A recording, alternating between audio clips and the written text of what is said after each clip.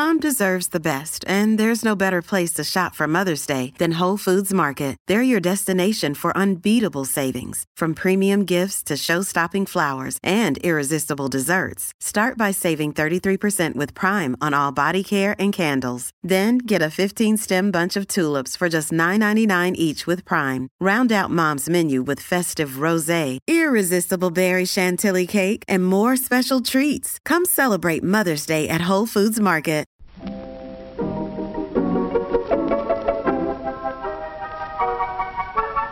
Maybe it's just that you don't know how to use social courtesy. Oh, that's old-fashioned. Watch how Lizzie Post and Dan Post-Senning act as host and hostess. They know that courtesy means showing respect, thinking of the other person, real friendliness. Hello and welcome to Awesome Etiquette. You know, today we're going to be talking about how to handle hurtful gossip, when it's okay for your wedding to just be your wedding. I love it because we also have a really great question about the issues of not drinking and how to protect your fizzy water at a BYOB party. And I'm really excited because our postscript delves deep into some roommate issues that, believe it or not, also deal with being tortured with Celine Dion music. That's all coming up.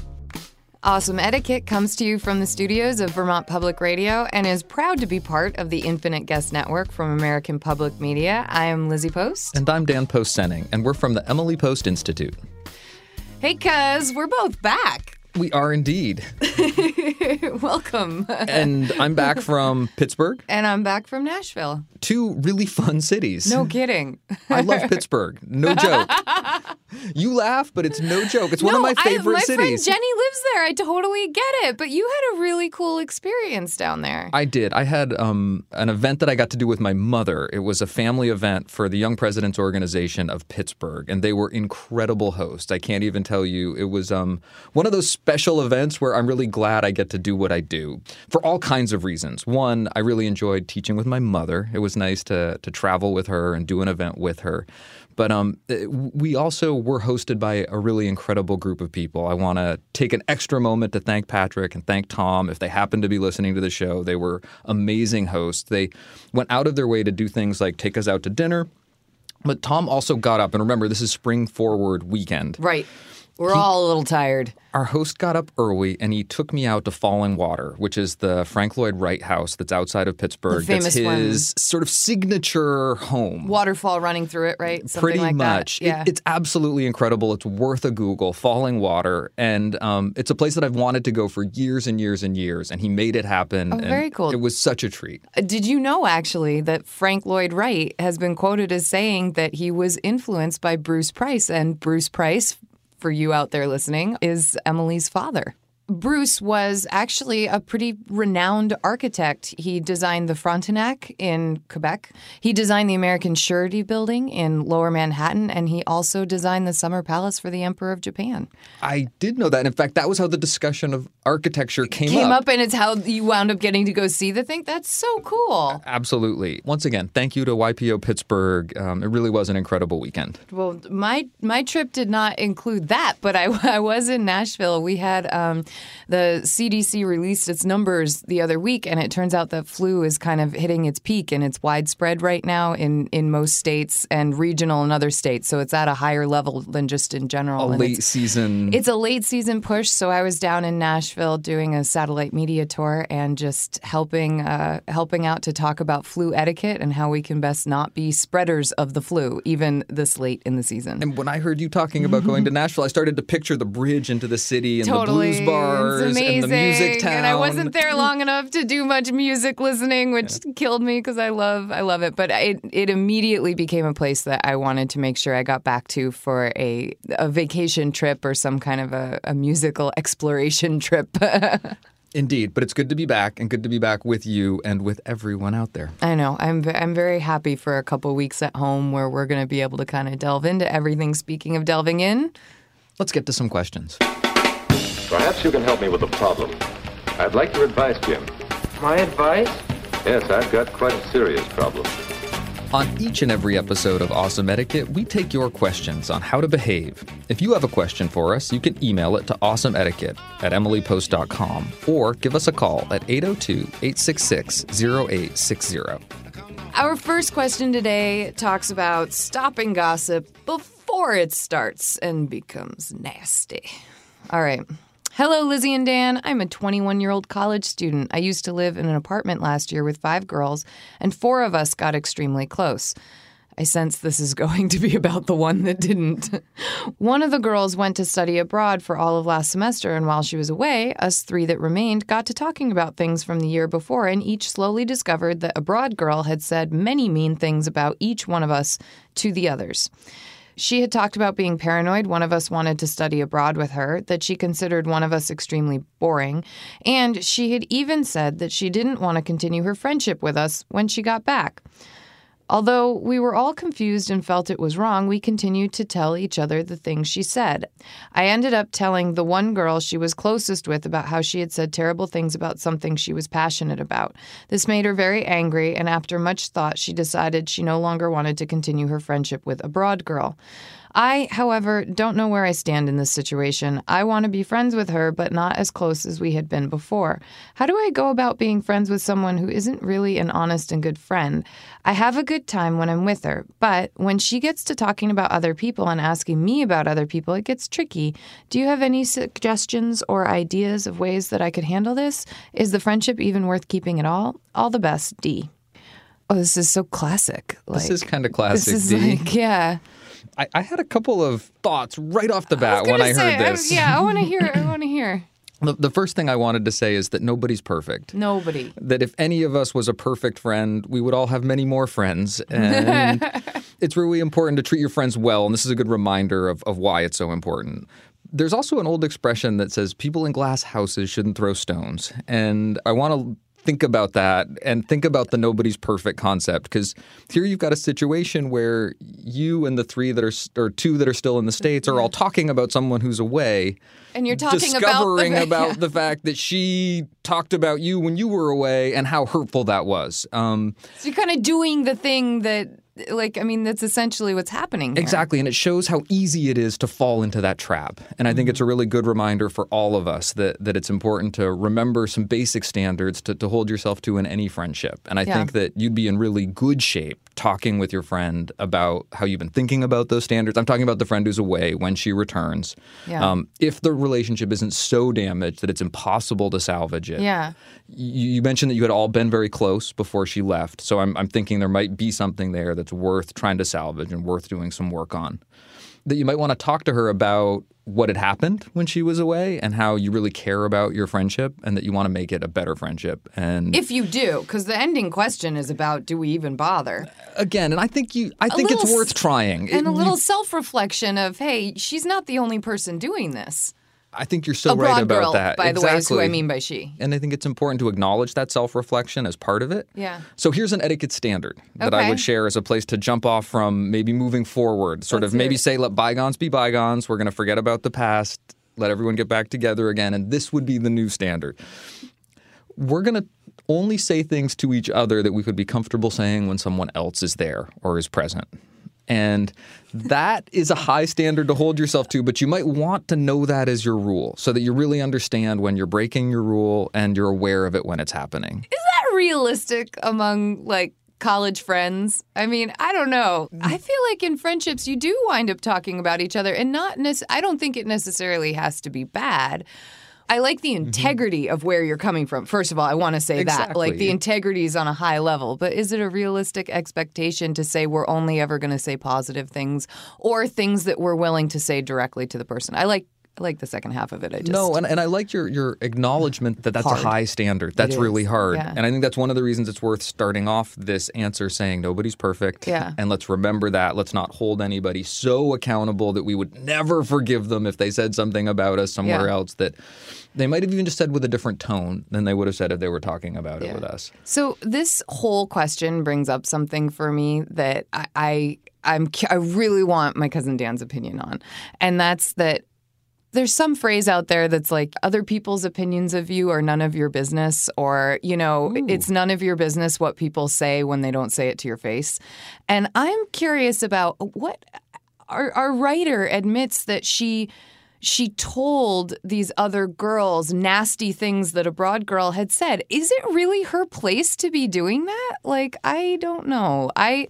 I look at my friends, and I have a great group of girlfriends, but occasionally things happen between them, and people will want to vent, or they'll say, that really bothered me, or this part of this person annoys me, but they don't necessarily bring it to the person because the venting allowed them to let go of it, and then they can just focus on the positive aspects of the friendship and realize that was just a moment of annoyance that wasn't worth getting bent out of shape about. Do we think that Dee has kind of broken that part of a friendship a little bit? Maybe a little bit. Sometimes your job is to listen, and it's to be a good sounding board, and your job isn't necessarily to relay that message. Well, like, to I don't know about else. you, but not every thought I have is permanent. I mean, I can be mad at That's you. another great reminder. Think about it. There are times Dan and I annoy each other sometimes. It's No, really true. does not happen. No, it is, man. Never. And but I don't hold on to that stuff. And sometimes getting to talk to someone else about it, it's like makes it easier to let it go. But it's not really your business that I'm doing that. It's your business if I need to talk to you about it, right? And maybe not. Maybe that's crazy. Maybe that's not okay. Maybe it's not honest. Let's think about the three principles. I think it's a good thing to keep in mind. Yeah? And I Okay. think it's good to keep in mind in both ways. One, that if you're someone who's hearing that kind of venting, it's good to remember that and keep it in context. I think it's also good if you're someone who falls prey to that often. That if you find yourself doing meaning this... a broad girl who apparently seems to vent about her friends a lot. But by the way, I'm not condoning a broad girl's behavior. No. I don't think it's very nice No. to say these things about people. Exactly. It sounds like there's a lesson that could be learned in this entire social circle. Yeah. And it's a little bit why sort of my parting advice is think about the standard you want to hold yourself to, share it, and then hold yourself to it. Well, in that vein, I would love to offer Dee a suggestion for the very last question she had was, what do I do in this? Well, the last question was, is this friendship worth it? And I think most friendships are worth it. But the question she asked is, what about when she starts talking bad about someone? And that's where I would cut her off right in the moment. And I would say, a broad girl, or let's give her a different name, Casey, I understand that you may feel this way about Becca, but it makes me really uncomfortable to hear you vent about it. And I think if this is how strongly you feel, you should really talk to Becca about that. Awesome Etiquette gets support from Storyworth. There are some stories about your mom's life that you truly never get tired of hearing. From hilarious to heartfelt, tear-jerking to plot-twisting, Mom's retelling of the events always brings a bit of joy. Just in time for Mother's Day, we here at Awesome Etiquette found the perfect gift that can capture all of your mom's stories for your family forever. It's called Storyworth. Storyworth helps you preserve precious memories and stories from your mom or a mother figure in your life for years to come. Here's how it works. Each week, Storyworth emails your loved one a thought-provoking question that you get to help pick. What was your first job? Who was your first crush? Storyworth makes the writing process a breeze. All your loved one needs to do is to respond to the email prompt with a story. Long or short, it doesn't matter. I did this with my mom, and it was really, really rewarding. You'll be emailed a copy of your loved one's responses as they're submitted over the course of the year. You'll get to enjoy their retelling of the stories. Some you probably already know, or maybe the ones that you're surprised by you haven't heard before. After that year of fun discovery and reminiscing, Storyworth compiles your loved one's stories and photos into a beautiful keepsake hardcover book that you'll be able to share and revisit for generations to come. You can even keep a copy of the book for yourself. Give all the moms in your life a unique, heartfelt gift that you all will cherish for years. Storyworth. Right now, save $10 on your first purchase when you go to storyworth.com/manners. That's Storyworth, STORYWORTH.com/manners. It's manners with an S, to save $10 on your first purchase. And now, back to our show. And it gives you a wall. It gives you a place to put up a boundary and say, this is not the kind of conversation I want to be having without the person that we're having it about present. So I think it's also important to acknowledge here that this might be a situation where you've got three friends that have discovered some behavior that's really egregious, that's really terrible. It's really bad. And might even be bordering on abusive or be the type of manipulative behavior that can poison friend circles, social groups, businesses, work mental relationships. Statuses, yeah. And if that's really what's going on, I think it's appropriate to take action that you feel is necessary to protect yourself. And if you're not sure if that's going on yet, it might be worth getting an outside perspective, talking to someone else, say, this is what I'm experiencing, this is what I've heard. And this is something we're going to talk about a little later in the show, but particularly in the college environment, many schools have resources like counseling centers or counselors that are available to students, and oftentimes at no charge. I think that's important to keep in mind also. You know, this isn't just good advice for the social circle of roommates that are dealing with it, but in the workplace, when these girls get out of college and move on to the workplace, that is an incredibly important thing to be able to master and do without alienating the person you're talking to, because it allows you to have integrity in the workplace. Dee, we really hope that you and your group of friends are able to get back on track with each other and start a dynamic in your friendship that allows you to both talk about what frustrates you about each other, but at the same time be supportive and good listeners and know how to manage your friendship, because it does get tight when you all live together and it can be hard and there is frustration that needs to be let out in certain ways. But hopefully you'll be able to find ways to do that constructively and know how to put up barriers when it hits the nasty side. Our next question has to do with ordering and sharing food family style. Dear Lizzie and Daniel, last night my husband and I had dinner out with 4 other adults and a child at a tapas restaurant where most plates are small and are meant for sharing. Other entrees were large, but served family style. The original plan was to split the cost 3 ways. We ordered first, selecting a few plates that we knew we would enjoy and that others had mentioned they were considering. I was assuming that the others would do the same and maybe duplicate some plates to make sure there was enough to go around. Only one other couple ordered a small plate and a large plate of an item everyone agreed upon. As it turned out, as food was passed around, there was only enough for a single bite of each plate option per person. My dilemma was that I didn't want to dominate the ordering choices, and yet wanted to make sure that there was something in the mix my husband and I would enjoy. What is the proper etiquette in a situation like this? Maybe we should have gotten more direction from the server. Thanks in advance, Valerie. Valerie, I think immediately the thing that jumps out to me with your question is the word assume. And that's something that the more we can take assume out of things, the more we're able to actually know what's going to happen in a situation. And so when it comes to these group dinners, especially at a tapas-like restaurant or a restaurant that encourages family-style eating where you're sharing multiple plates among the entire table, the best thing to do, especially if nobody has done it, is to take the lead and actually suggest a way to order so that all the diners are on the same page and you know what's going to happen. Being the leader of the group is always okay. And it's always okay to say, you know, that sounds really good. I bet everybody's going to want more than just a spoonful or more than just a bite of that. Let's order a couple dishes of that. Or the other way that it sometimes goes where you get way too much food. Sometimes a server can help you dial it back. Right. Also.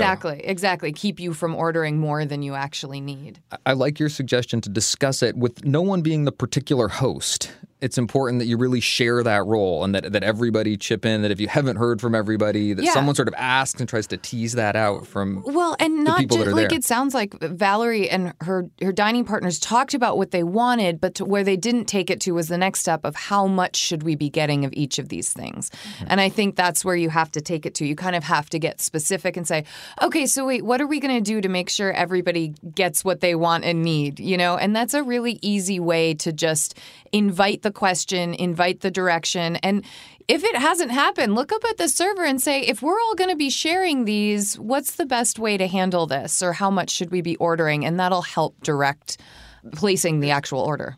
All that being true, an ounce of preparation being so much better than a pound of cure. There's something that I found a little useful recently while traveling with my wife and my parents places where we were ordering off menus that were often unfamiliar. And sometimes after the order was made, I would just check with everybody and be sure that everybody was happy with what they ordered, particularly if I thought there was a problem like our questioner here noticed, that knowing that tapas plates are a little small and seeing that you didn't get enough orders at the table. If you've got a concern, if you notice something, I think it's important to say something or just check in with people and be sure that everybody got what they wanted.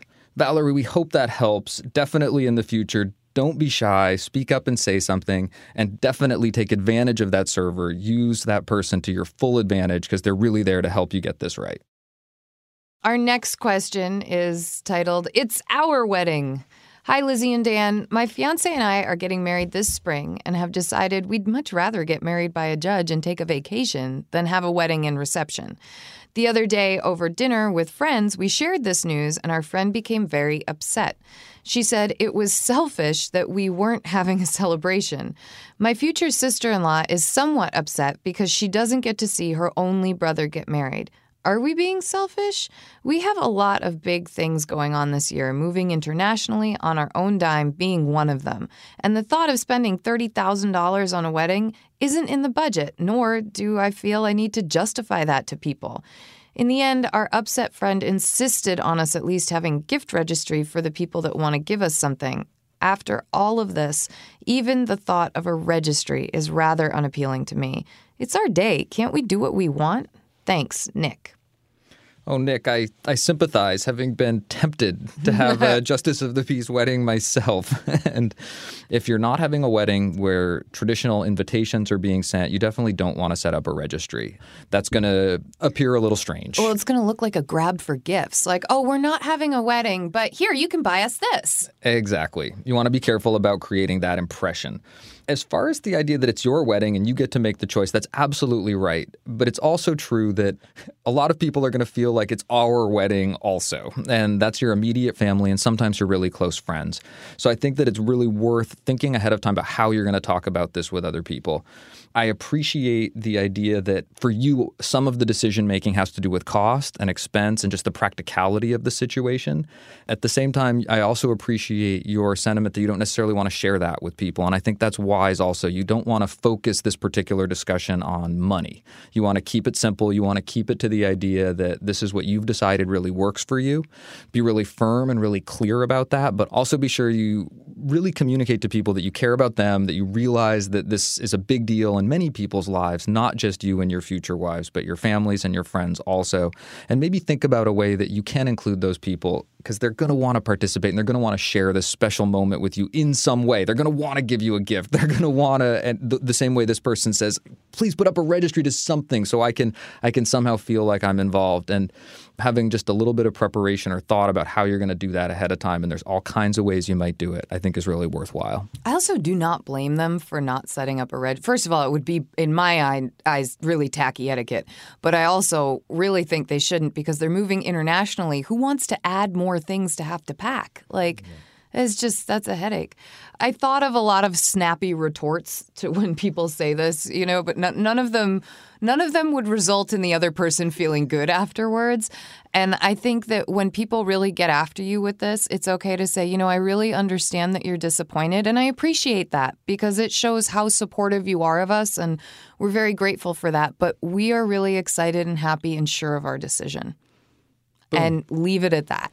Yeah. And that's it. And, you know, they can't really tell you how to live your life. They can be upset about it, and you can acknowledge that they're upset, but let it go after that.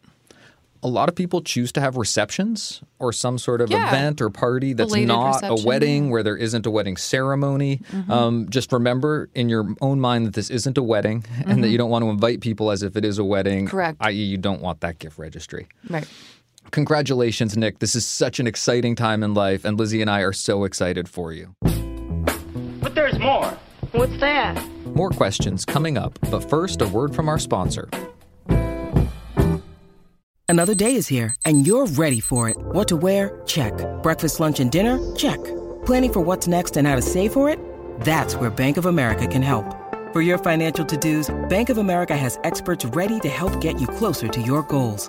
Get started at one of our local financial centers or 24/7 in our mobile banking app. Find a location near you at bankofamerica.com/talktous. What would you like the power to do? Mobile banking requires downloading the app and is only available for select devices. Message and data rates may apply. Bank of America N.A., member FDIC. Here, Let's try another trick. Our next question is titled, Late to Class No More. Hi, Dan and Lizzie. I'm in grad school, and in order to balance work and school, I have back-to-back classes scheduled some nights. One class in particular goes overtime every single class. Not only do I miss my short 5-minute breather between the classes, but I often arrive late and flustered into the next class. I hate being late and pride myself on my punctuality.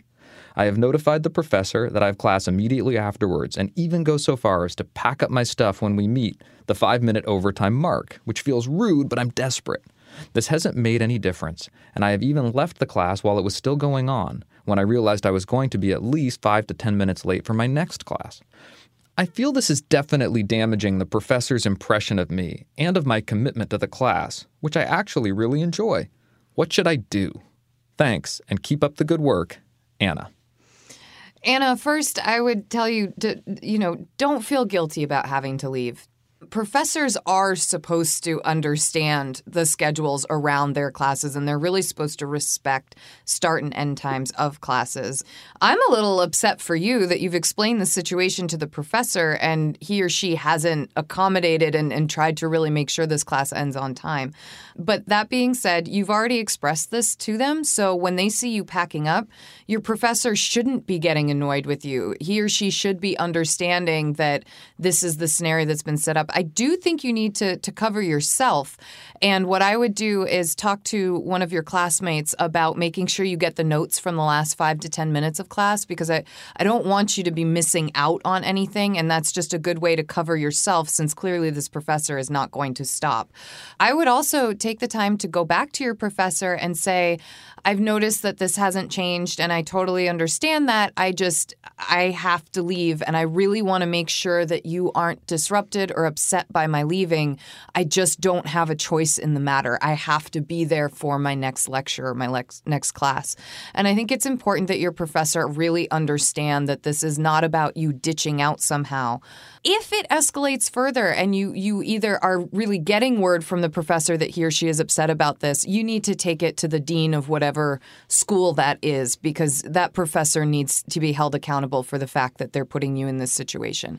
And I do think that that is something that if you've tried dealing with it with the professor, it's then okay to take it to the next authority figure and try to work on it and make sure that it's not something that is going to affect your grade. I think that's really smart. Dan and we had actually talked about this question ahead of time, and you had mentioned not getting flustered, but instead be efficient. Just expect that you're not going to have any time between those two classes at all. Don't plan on it. Don't hope for it.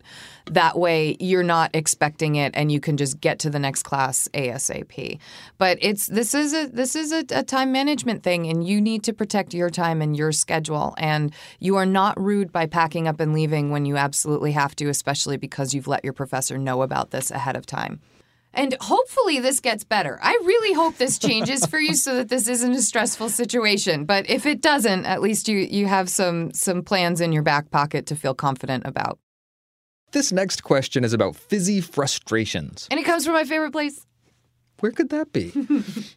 Hi, Lizzie and Dan. I moved to New Orleans. Who dat? About a year ago, and have made many, many wonderful friends. People in New Orleans are very social, and house parties and festive gatherings are incredibly frequent.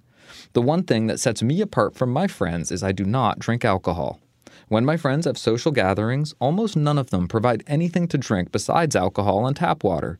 For this reason, I started bringing a few bottles of Pellegrino to drink and share at these events. The problem is, I have found my Pellegrino can sometimes be too big of a hit, and I don't get to consume more than a glass of what I've brought. In an attempt to avoid any awkwardness, I have resorted to bringing more and more along, but I reached my max at Thanksgiving when I brought 2 bottles of wine for the host and the party and 5 bottles of Pellegrino to drink and share.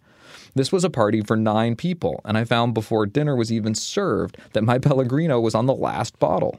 I don't want to label one bottle for myself or stash one aside. I feel like that would make things uncomfortable. But the Pellegrino does provide a sometimes important buffer between myself and new people who are less comfortable with my not drinking. While it is more fun to have something bubbly, the big problem with the tap water is it seems to invite direct questions about if I drink or not from people who are then awkward and visibly put off by my answer. Any advice for what to do when the host doesn't provide non-alcoholic beverages, but the ones you bring are consumed before you can get any? I feel like the answer is no, but is there any way to politely hint to someone to save you some since you can't have anything else? Thanks for any advice and for the wonderful podcast, Mia. Mia, I totally feel for you on this. I spent 2.5 years completely sober, and people do get uncomfortable about you not drinking. And you, as the person not drinking, I found it was very quickly very easy for me to feel comfortable about being around people who were drinking. And I was so shocked at even some of my closest friends who would be like, could you just have a glass of wine? And you're like, excuse me? I'm not drinking right now. Like, please? What? Yeah, exactly. Give me a break.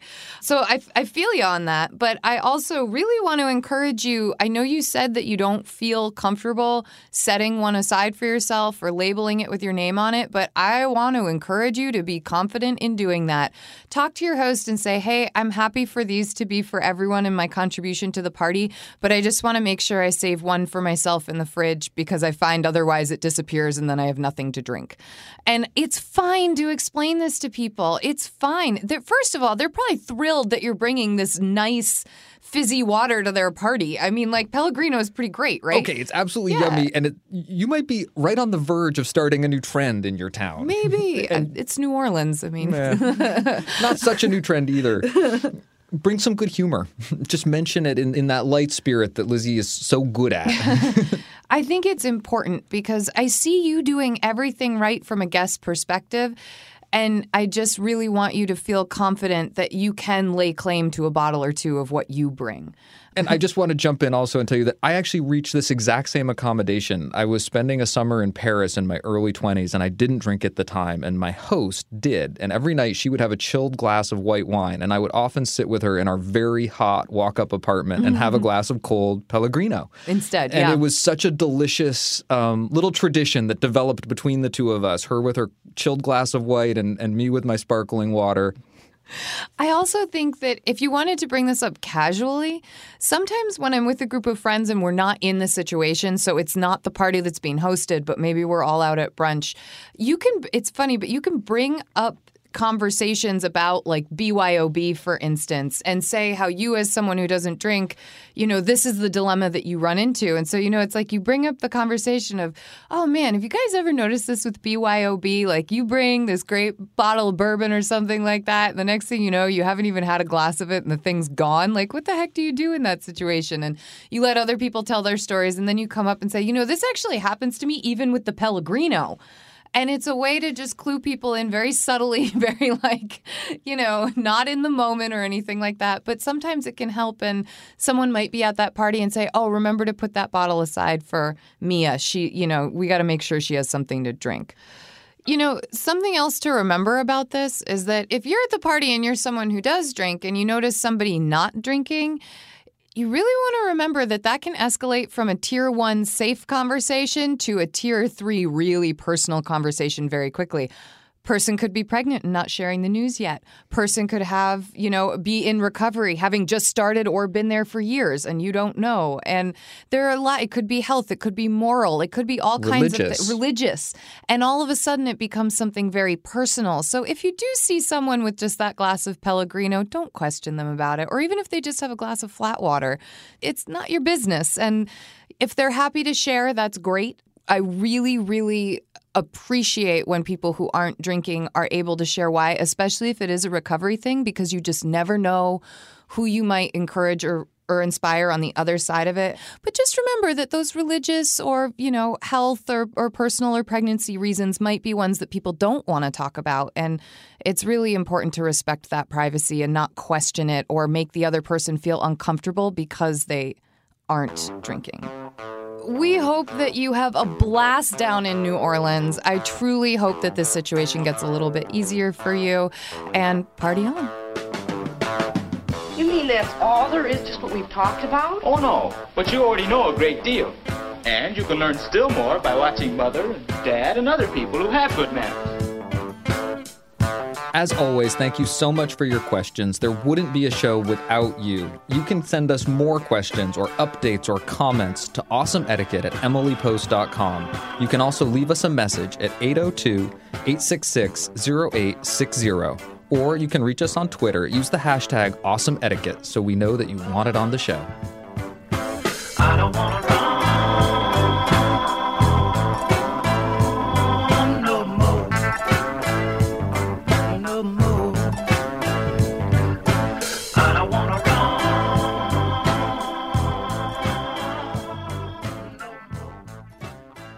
It's time for our postscript segment where we dig a little bit deeper into a particular piece of etiquette.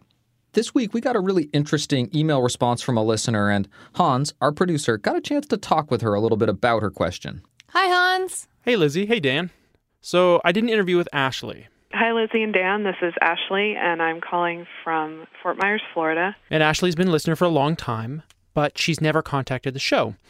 But she was listening to a recent episode 76, and she heard the advice that you guys gave to Catherine, who is a young woman who wrote in saying that she was having trouble with her first college roommate. There was things like leaving the light on all night so she couldn't sleep, and having issues with the shower, and generally getting accustomed to having a roommate when they maybe hadn't had one before.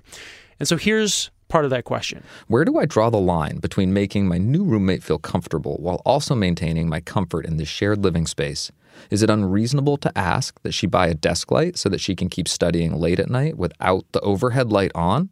How would I go about having a second conversation about new systems that clearly need to be implemented? And your advice was basically to talk it out. One thing that I think is awesome about the situation that you're in is that when your roommate moved in, she asked about systems for the house. You might not have known what to say then, like you said, but this gives you a chance to say, okay, now that there are 4 of us living in this place together, we need to bring up some household rules or establish some household systems, even use her language. And it's perfectly okay to call a meeting like that and to say it's time that we figure this out. So Ashley heard this, and she had such a strong reaction to it that she actually stopped the episode right then and there, listening to that before it was over, sat down on her computer, and wrote us an email. The thing that struck me is that the one thing that was not mentioned was that there might be a need to at some point escalate it to a higher level of authority if the sort of direct approach wasn't effective. That particularly resonated with me because in my own life, the choice to not escalate it to a higher level of appropriate authority actually had a direct impact on my academic situation, and my personal life really had an impact on my quality of life. 16 years ago, Ashley was a junior at Lee University, which is a 4-year university in Cleveland, Tennessee. And I was living in an apartment-style dorm situation. I had one roommate, and then we had 2 additional suite mates that lived with us in the apartment. It was her first apartment. And even though it was still dorm housing, it was also her first real taste of independent living. So there were 2 bedrooms, there was a common space, and a kitchen. So students at Lee, they could all choose their roommates that they wanted to live with. But that semester, Ashley was assigned a roommate. I didn't know her personally prior to living with her that semester, and I was an English major who had primarily English major, history major, and music major friends, and she was a biochem major with primarily friends who were in the math and science departments, and so we had almost no compatibility in any area at all. But she's got to give it a go. So Ashley arrives for the semester ready to meet her new roommate. But it wasn't good. The roommate had already arranged the room without asking Ashley what she would prefer. So Ashley's desk was blocked and completely unusable. And the roommate had put a lot of her things everywhere, so there was no space for Ashley to put her things. She had decorated the entire room with half Winnie the Pooh and half Ansel Adams. So to begin with, we sort of started on a strange note because she was not very communicative in the first place, and then the decor was really strange, and she did not seem to realize that she should give any kind of space to her roommate or have any consideration of that. I kept trying to approach changes with her at different times, but she just was really not willing to compromise on anything. She was very much like, this is how I want it, and this is how it has to stay. And this is Ashley's first adult living situation. At that time in my life, I think I probably was not as comfortable confronting people with issues like this. I don't think I had the vocabulary or the words to use. I'm not sure I really knew how to navigate that well. But she tried. She would use things like her magic words, like please and thank you. She would try when you I feel statements. So when you do this, then I feel this. And she would try to give reasons that she was making these requests. So she would say things like, can you please study in the living room so the light isn't on in the bedroom all night? But nothing helped. And ultimately nothing changed. And then, a couple of months into the semester, the roommate came home one day. And she had purchased a brand new Celine Dion CD. She was a huge fan of Celine Dion. And she was very excited about getting the CD. And she put it in her boombox and hit play. Every night in my dreams, I see you. And hit repeat. I see you. And left the CD playing I see you. For 24 hours a day for the next 3 months.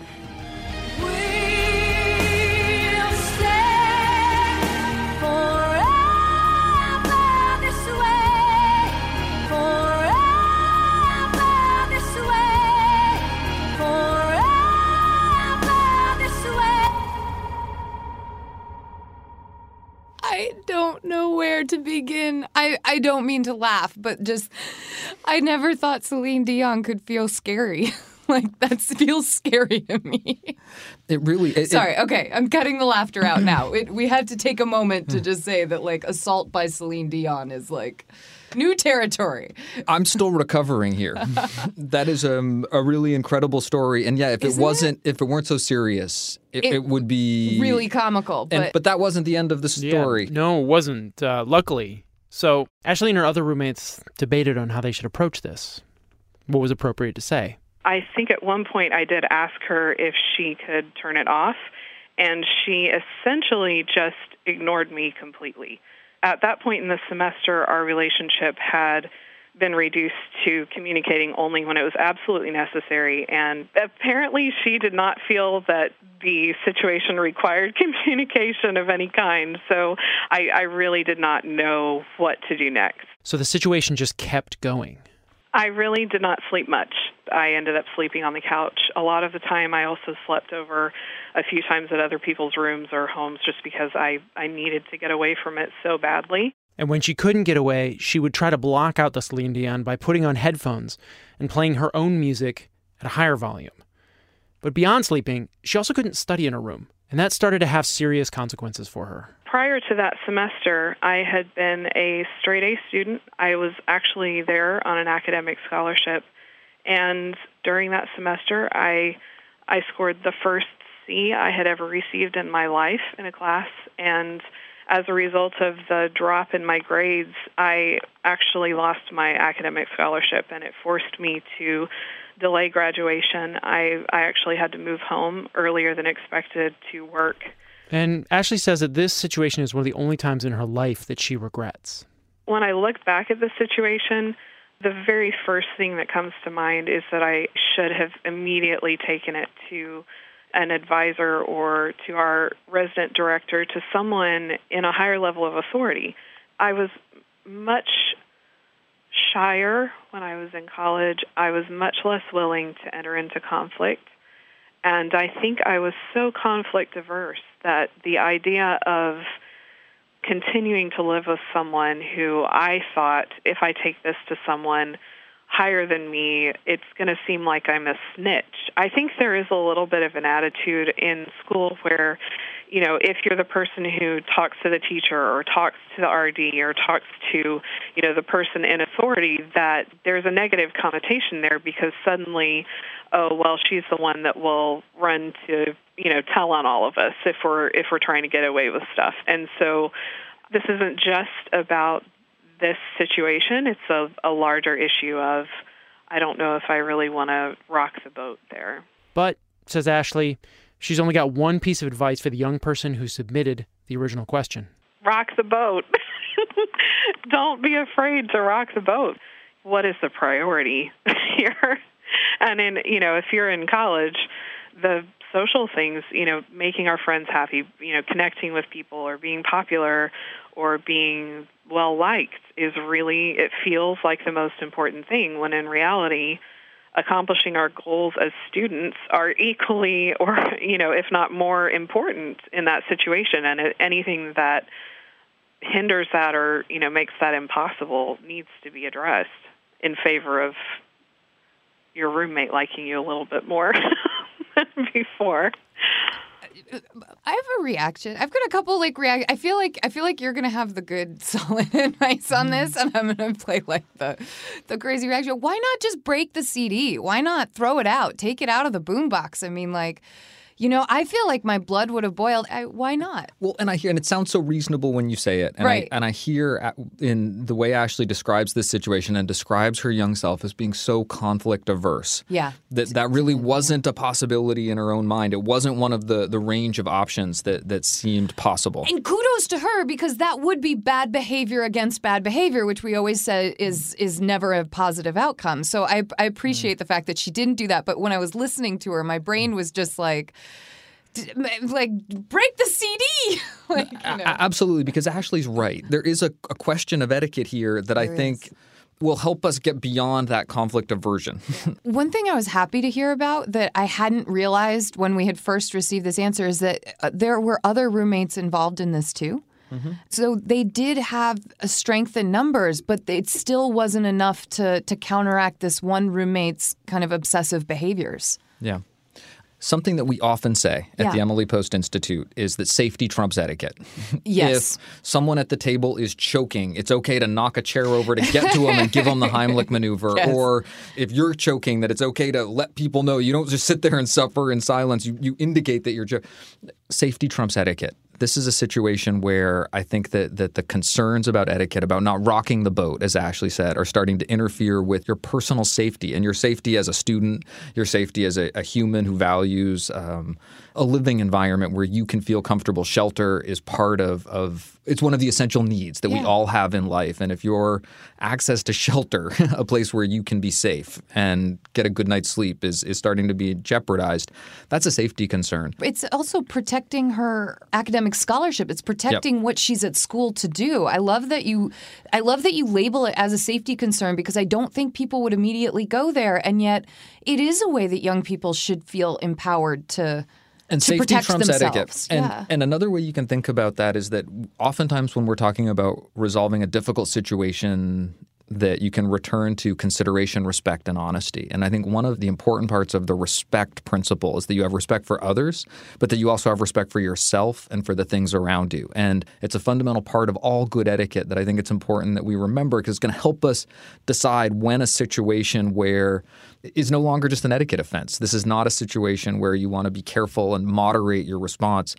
You need to find a solution here. And if your roommate's not going to help you find it, then there are places you can go, and those next steps are really important, and they're appropriate to be taken. And I think it's the compilation of any of these things on their own, with the exception of actually playing Celine Dion on repeat like that, which I do think kind of becomes some kind of audible torture. But I think that not because Celine Dion is bad, not at all, but just because of the repetition. Let's just clarify that, okay? But I think it's like, sometimes you do get a roommate who's really fussy about the decorating, and you let it slide because everything else is. But all of these things compiling together start to become the abusive nature of someone and the controlling nature of someone else on these roommates. And even if it wasn't those things, even if it wasn't abuse or controlling, if it was somebody who was so unaware that their actions had nothing to do with you, they were just so self-absorbed or so invested in their own studies, they weren't paying attention, couldn't hear, didn't hear when you brought these things up in a way that impacted them, I still think you're okay to escalate and take it to the next level. I think so too. It's that level of, as long as you have dealt with it by talking with the person, if it doesn't change things, take it to the next level. It's just like she said, don't worry about rocking that boat. You've already tried to play nice and do it mano-y-mano. You know what I mean? Man, we just want to say thank you, Ashley, for writing in and sharing your story with us. I mean, it's so important for young people to feel empowered for that respective self that Dan spoke of. Thank you, Ashley, both for writing in and for taking the time to join us and to elaborate and expand on your initial communication. It's a perfect postscript. It really gives us an opportunity to dig a little deeper into something that's really important. You hear that? She says you're not as rude as you used to be. What do you know?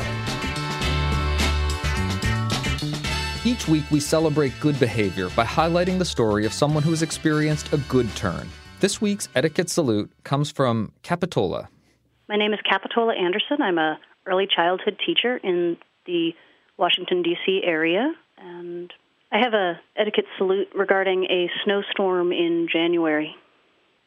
My fiancé and I were actually at a tasting for a caterer for our wedding that night, and they had forecasted like a light dusting of snow, but nothing that would cause roads to be bad enough that you'd have to stay home.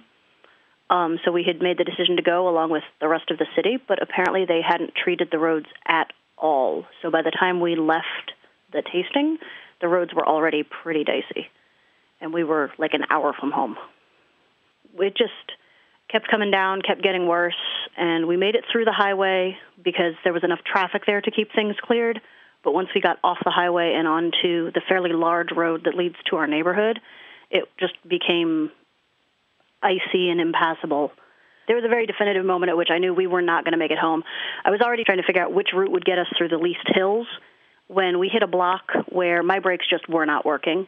I was only going about 5 miles an hour, but it was still not safe. And then we watched several cars in front of us, each in turn, just skid out and hit the rail right in front of us. And I knew that we were just going to have to pull over.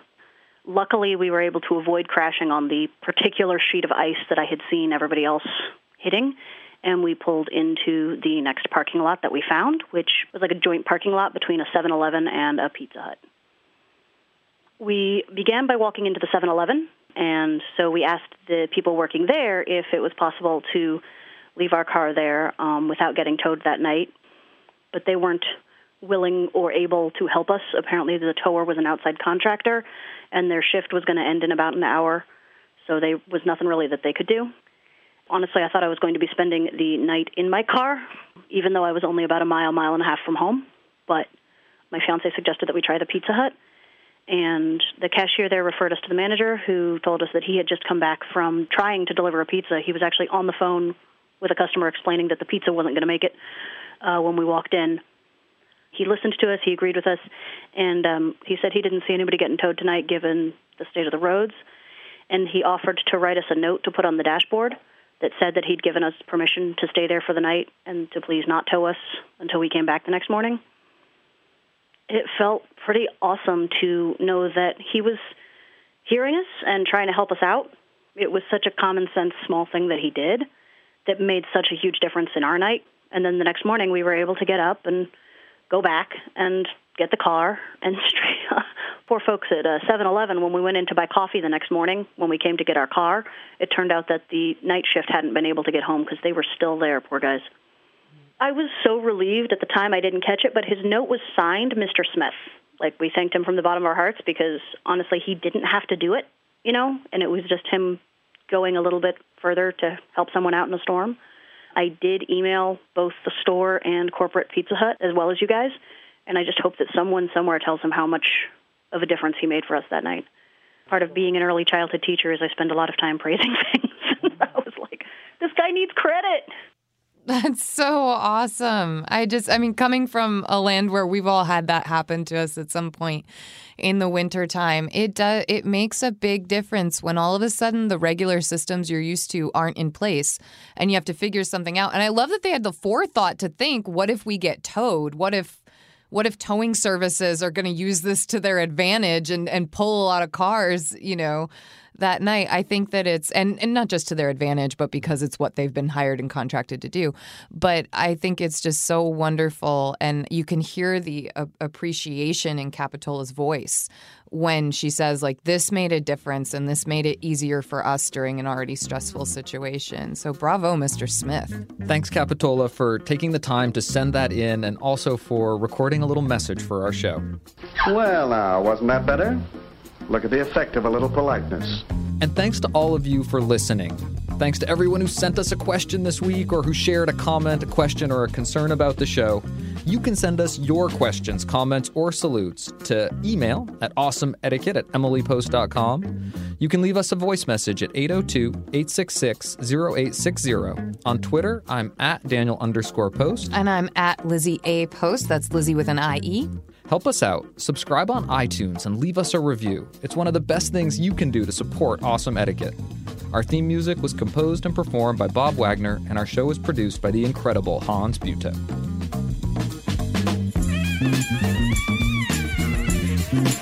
Thank you.